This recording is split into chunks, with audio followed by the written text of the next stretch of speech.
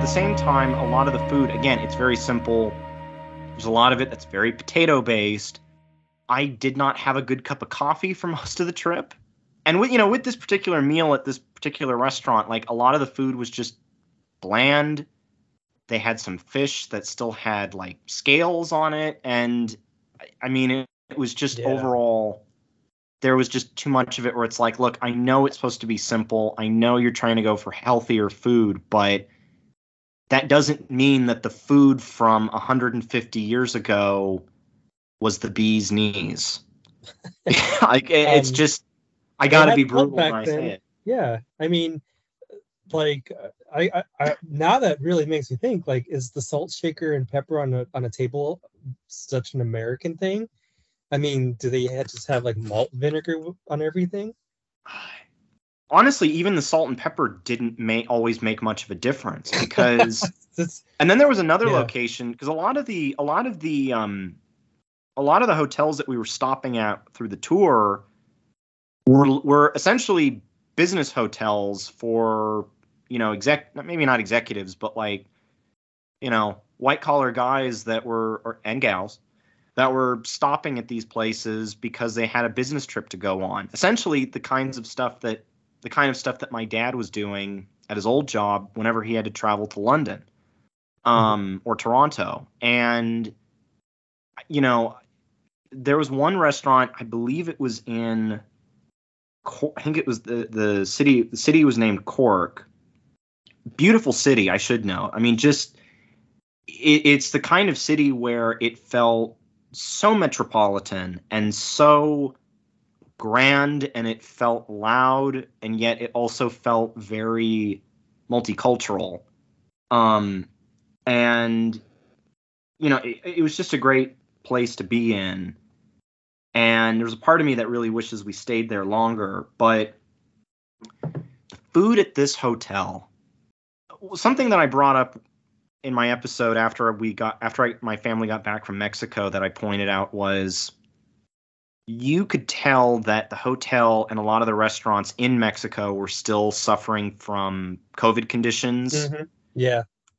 That was 100% apparent with almost maybe 70 to 80% of where we went to. That was apparent with almost everywhere else that we went to in Ireland. With this particular hotel, you knew that everybody working there was brand new. And you knew that because you could hear the discussions that a lot of these, waiters and waitresses were having with each other. And on top of that, they're serving a bunch of, 50 to 70-year-old Americans, with the exception of my family, which ranges from the age of, early 20s to early 60s. And just, overwhelmed with the fact that we got to serve all these people and just not having the manpower, which I get it. I've been there. I worked in a restaurant, but I think I want to say it was either like a prime rib. No, it was a short rib. I forgot who said this next phrase I'm about to say, but I started applying it to what we had to eat at this particular hotel. Somebody at one point on the trip used the phrase "scabby horse." That's what this short rib might as well have been, because it was so stale and it was practically nuked. It just was awful. Like, just honestly, throughout much of Ireland, the best thing that I had was either a Guinness or a Guinness with this black berry juice called black currant. Interesting. Which really made it really delicious.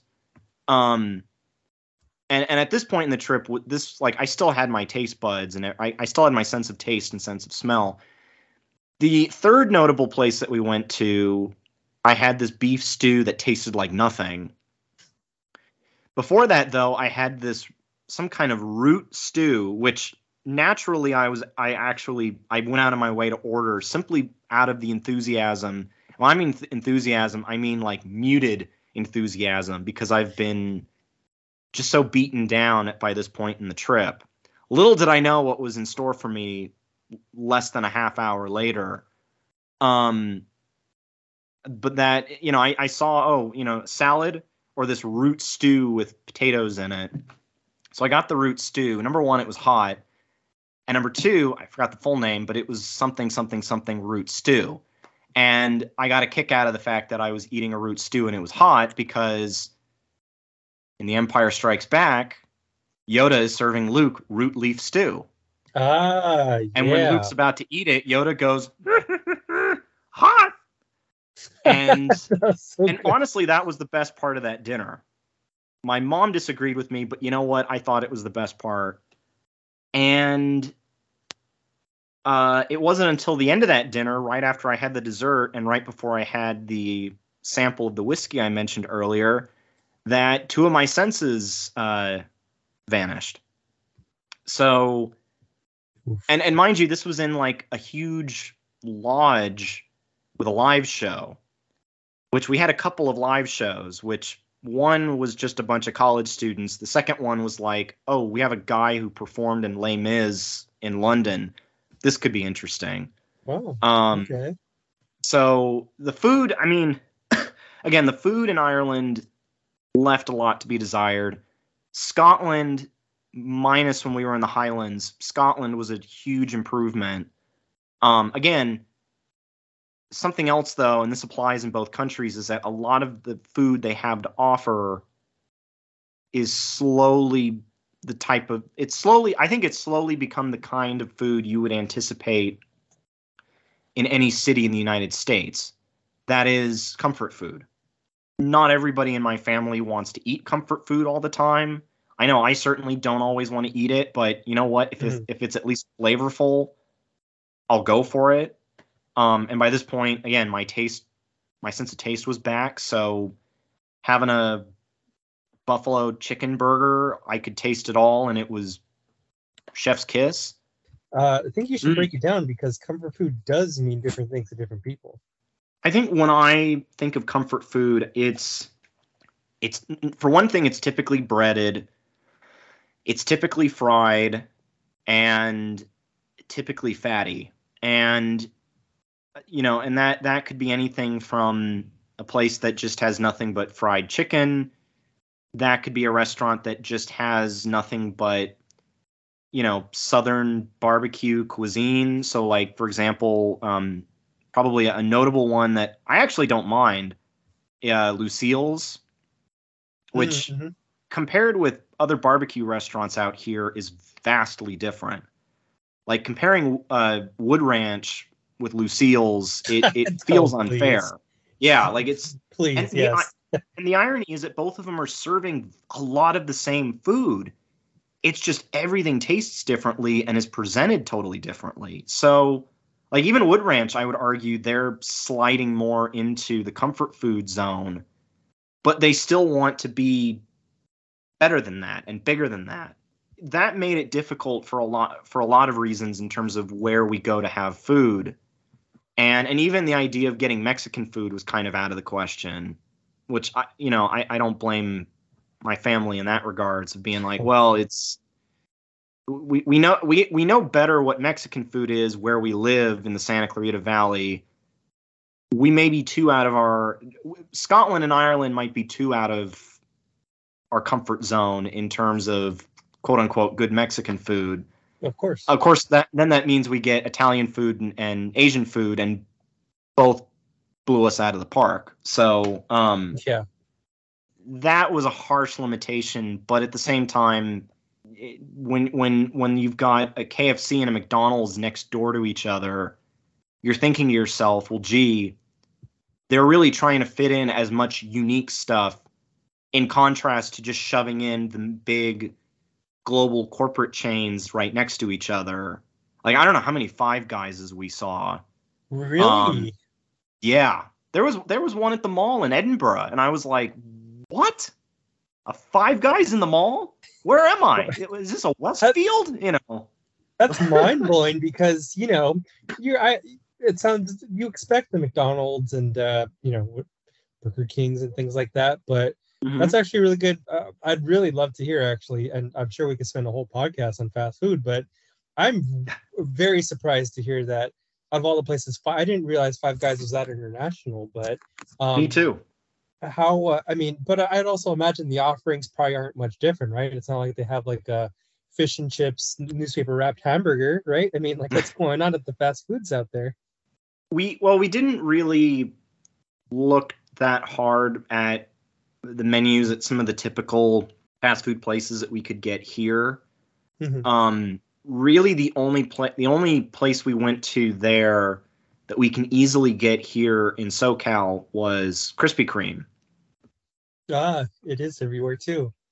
Yeah, and which, of course, I'm talking about Krispy Kreme on an episode where Sebastian's not here, given he used to work at one. But it it didn't live up to the standards of a Krispy Kreme here, and we got the food pretty. Well, here's the thing: we started eating our food pretty quickly, but I'm convinced that a lot of it was sitting out for a while Oh, and either lost its flavor or was just stale. rough. Um, I thankfully I was lucky in that the donut I picked was great. It was like a glazed donut with raspberry in the middle. Well, excuse Beautiful. me. It technically wasn't in the middle. It was more like raspberry off to the side, but whatever. It was That's like still it an was amazing selection, though, nonetheless. well, they even had like glazed donuts with like the Xbox logo on them. Oh, Um, okay. there was one with Nutella where it was like Nutella with brownie batter, which the brownie batter and Nutella was divine. The donut itself tasted like styrofoam. Um, Mm. when we go out of the country, we don't want to be like, my grandmother, I think once complained, I think she went to Italy once and complained about needing to find a McDonald's. And then, fast forward to when my family went to Rome and it felt like there was a McDonald's on every corner. Oh, We don't go out of our way to go to the usual suspects that we have here, like a McDonald's or a KFC or as you're Five Guys. supposed to. Yeah, traveling done Yeah. right. And so, but when we don't know these restaurants that we don't necessarily have here, like Wagamama, it's like, okay, we're tempting fate, essentially. We're going to go in and maybe the food will be great, maybe it'll be god awful. And certainly, most of the time, it was the case where we got lucky, at least in Scotland. Other times, like the Chinese food that we got towards the end of our time in the Highlands, that was very dicey just because, number one, we got takeout. Number two, we didn't necessarily know how everything was going to stack up compared with a lot of, typical things like chow mein and, kung pao chicken like you would Yeah. expect to have here. Personally, I thought a lot of it was good, but also like I like to explore with my Chinese food. I like to try different things, even if it's stuff that my folks won't like. And I don't have the appetite of an 8-year-old, as somebody else in my family would say. I'm not going Chicken to name tenders names. everywhere. Yeah. Exactly. Yeah. Yeah. I'm not gonna pull a Trump on those Super Bowl winners and talk about all the burgers and the Oh, many French fries. Like, oh, yeah. Um, but to step away a bit from the food, I mean, some of the other stuff that we saw, we went to Killarney, Kilkenny, we went to Blarney Castle. No, I did not kiss the Blarney Stone. Oh, that But thing must be totally nasty. I mean, was it underwhelming? I'm curious. well, okay. So the castle itself and the grounds, outstanding. Like I took God knows how many pictures because the gardens were beautiful. They've got this foresty area that was like one of the coolest just walks through a forest I've ever had. I mean, they had like a Jurassic fern garden. Nice. Um, and the castle itself, like it was a pretty generic castle, but it's just sitting on this hillside, and the way the clouds looked, the sky. I mean, I took a ton of pictures of the castle. It was great, but the idea of needing to climb up While we're also, by the way, if this episode hasn't reminded people, while we're technically still in a pandemic and going up, getting in line, getting in the cramped spaces of a castle just to kiss a rock Yeah. that thousands, if not millions, of other people have been tonguing, like, pass. And also, I have a personal reason not to go up there because I had a family member that I'm not too fond of who also once kissed the Blarney Stone. So I was like, I'm definitely not going up there. And I should note, there were signs showing what the original purpose of that portion of the castle was. And they were showing like captive knights getting hung by their ankles by like enemy combatants. And basically it was almost as if the castle was like a prison. And basically you use that portion, that top end of the castle, to threaten people and get information out of them. Essentially, I went to Ireland's Guantanamo, Ireland's medieval Guantanamo, if you will. So Yeesh. that still doesn't rob the fact that it was a great area to visit. You know, we went to, I believe it was this port town called Cove, Cobh, because of Gaelic. Mhm.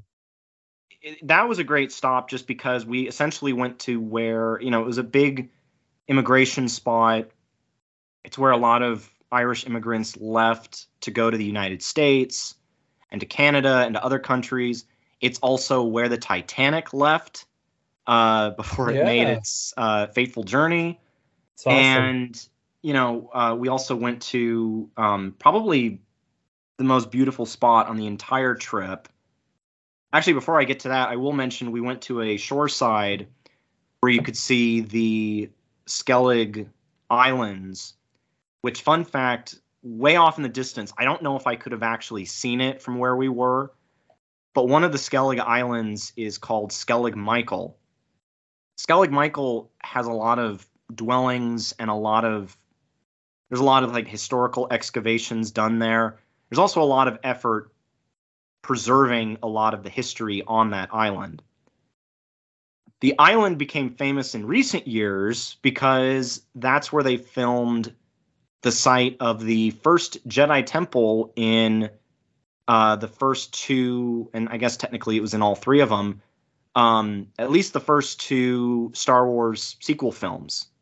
It's where Luke Skywalker exiles himself. Yeah. The shoreline is beautiful. The hills in that area are gorgeous. And then prior to that, we went to the Cliffs of Moher, which everybody can go on, you know, not to toot my own horn here, but everybody can go to my Instagram. My Ireland picture starts with a Cliffs of Moher photo. Again, greenest grass, bluest sky, bluest ocean.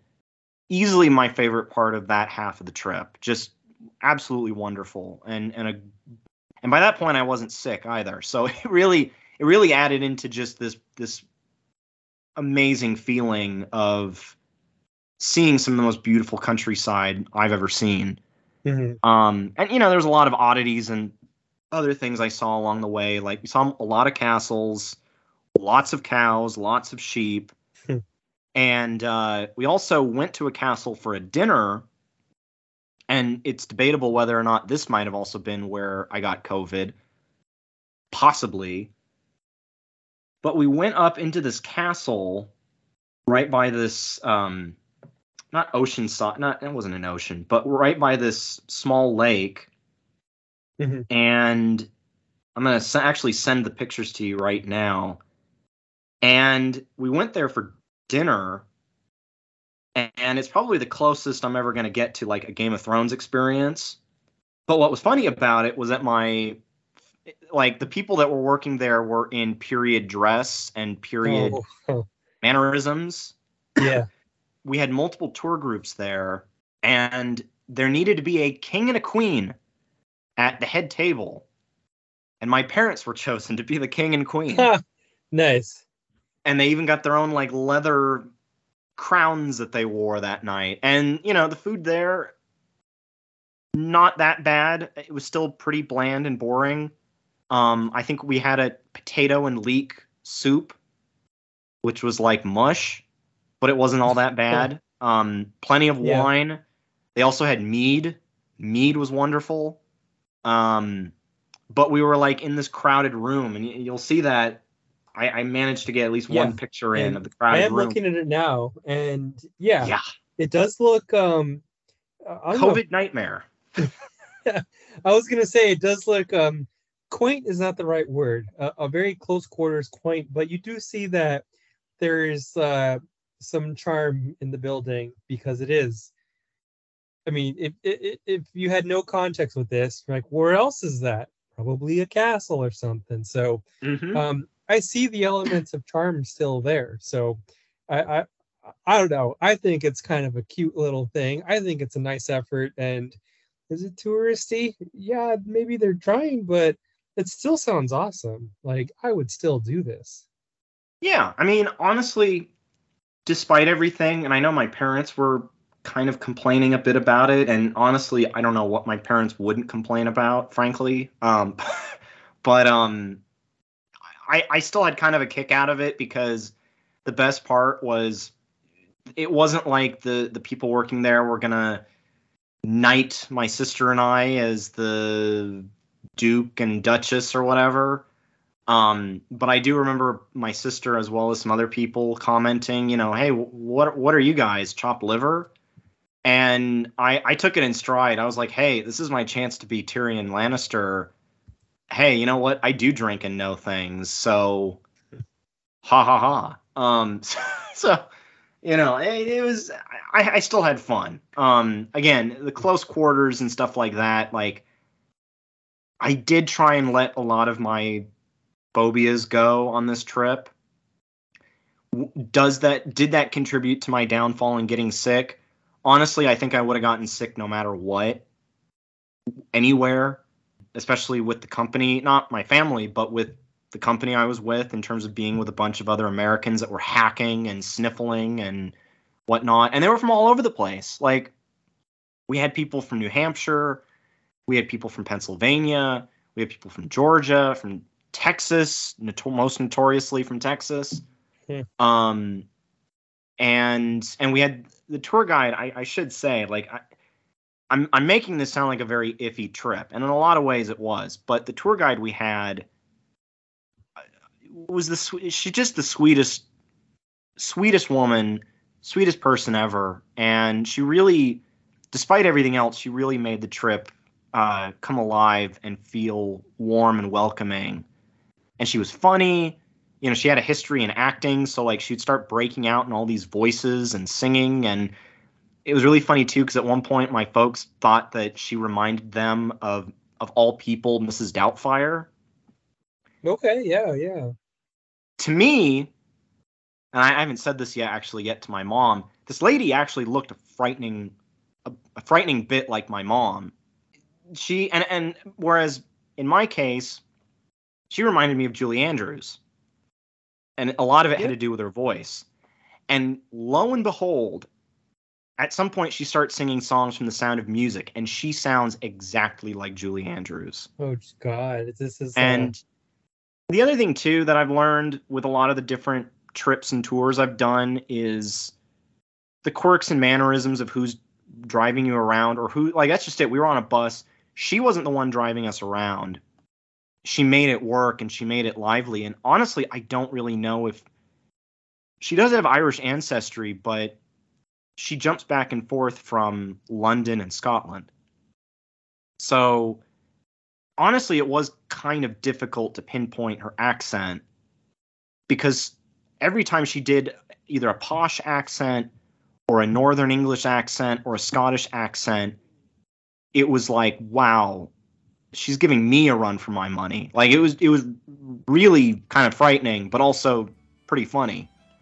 And again, just a lovely, lovely lady. Like, all of our problems on the trip aside, I wouldn't lay blame anything on her. She was a genuine delight.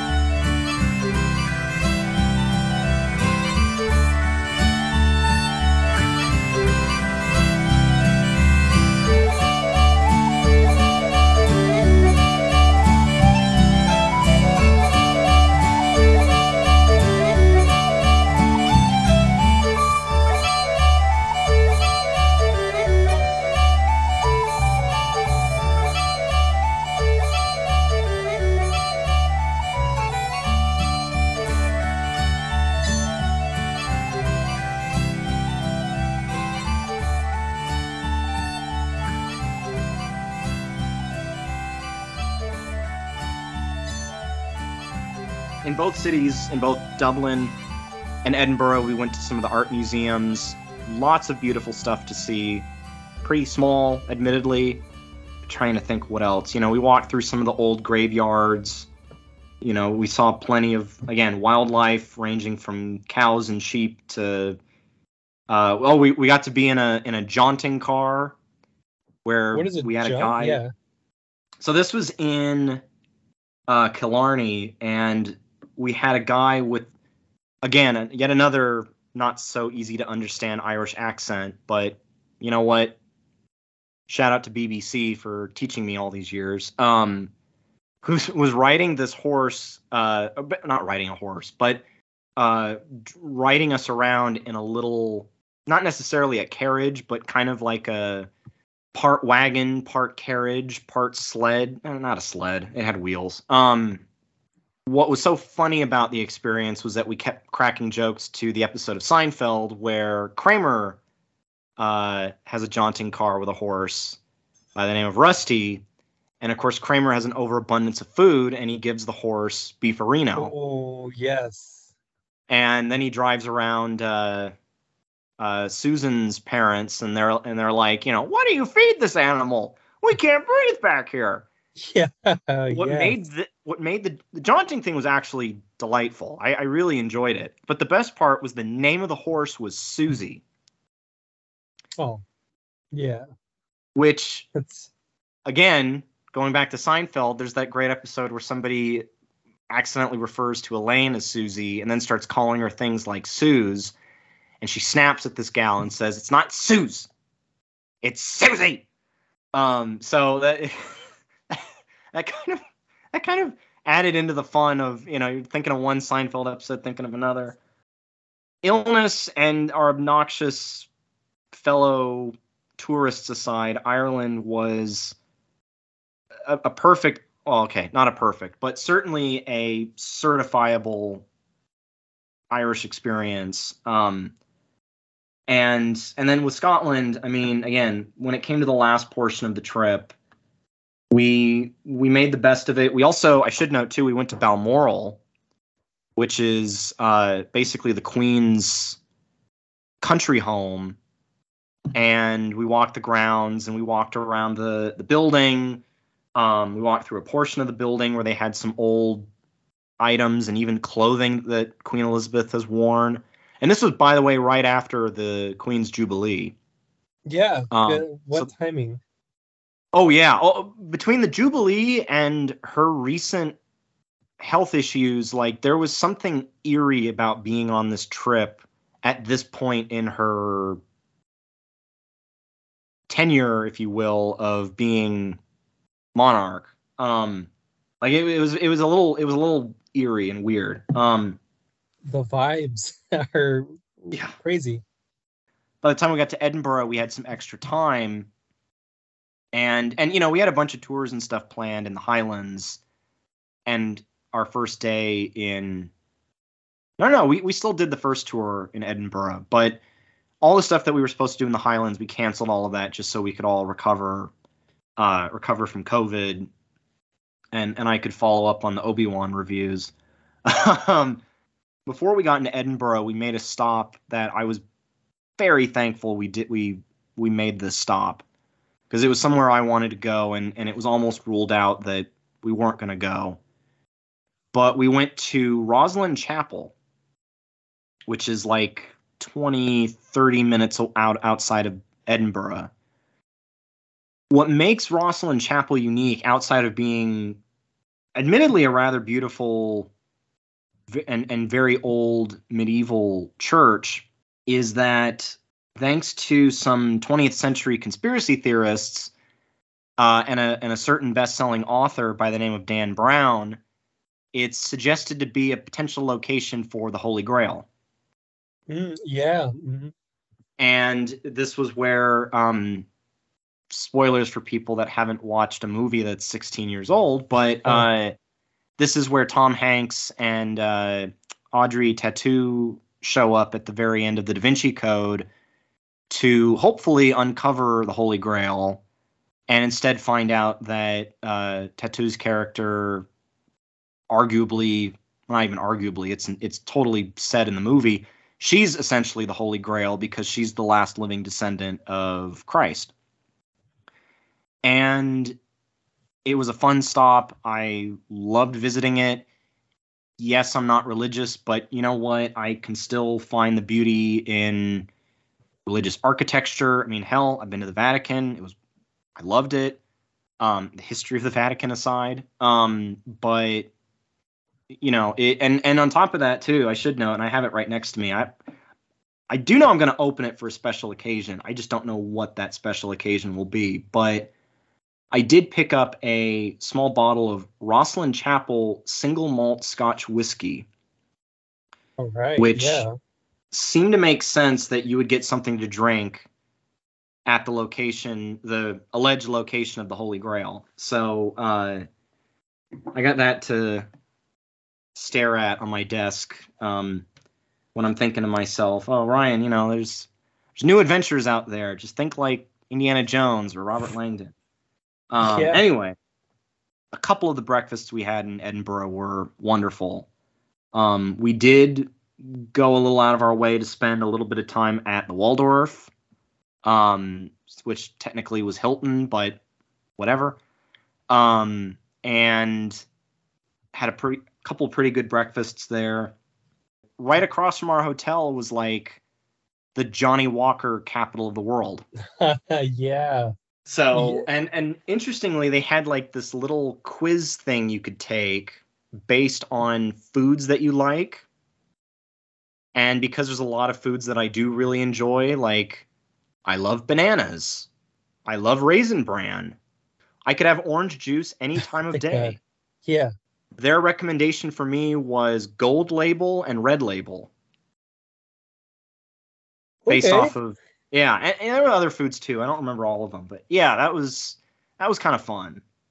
One other really cool thing about Edinburgh was that all around town there were these little shacks that you would see, and a lot of them were repurposed either as coffee kiosks, ticket counters, or they were just completely abandoned, or they were like little restaurant dessert stands. These shacks back in the mid 20th century were police boxes. I'll explain why I know a thing or two about police boxes in the United Kingdom. But essentially, these were little outposts that police officers could go to, and they could either, you know, get water, get supplies, get, you know, fresh clothes, supplies, billy clubs, helmets, what have you. And they typically featured a telephone. And, you know, it was like a big shed. You just walk up and unlock it, open the doors. There's everything hanging there for you to use when you're on patrol. And I think they went out of fashion, I want to say, by the early 1970s. While they don't look identical to probably the most famous police box in the world, more or less part of the reason why anybody knows what a police box is, or at least a British police box, is because the standard one of the 1960s in England became the design for the TARDIS in Doctor Who. And yeah. But obviously, like I said, in Scotland, they're built and shaped a little bit differently. But you could still see they had similar windows, similar doors. They had a spot on the top of the roof for a light, because the idea is if it was nighttime, you'd see that blue light off in the distance, and you're thinking, oh, that's where I can go. I can go make a call to headquarters and see if they have some tea. So it was always kind of cool to see that. Yeah, they don't look identical to the TARDIS, but some of them were still blue and some of them were totally left alone. And I'd still kind of geek out a little bit just because I'm like, it looks like the TARDIS. That's cool. It is so cool. It's even like kids who don't know how to speak know that you're in the UK when you see that. Similar to that, there was an Italian restaurant called Mama's, founded by a gentleman by the name of Angus McGuinness. I remember looking at the outside of the building, and written on chalk, it says, founded 1985 by Star Wars gold leader Angus McGinnis with a chalk drawing of a Y-wing underneath it. No way. And I saw that, and I'm like, wait, you mean the guy who's like, this is Gold Leader making our attack run now? Like, and then, pulling up Google Images, I'm like, oh, wow, that is Angus McGinnis. Wow. So I didn't know the guy was Scottish. I don't think he is, but he certainly has a damn good Scottish name.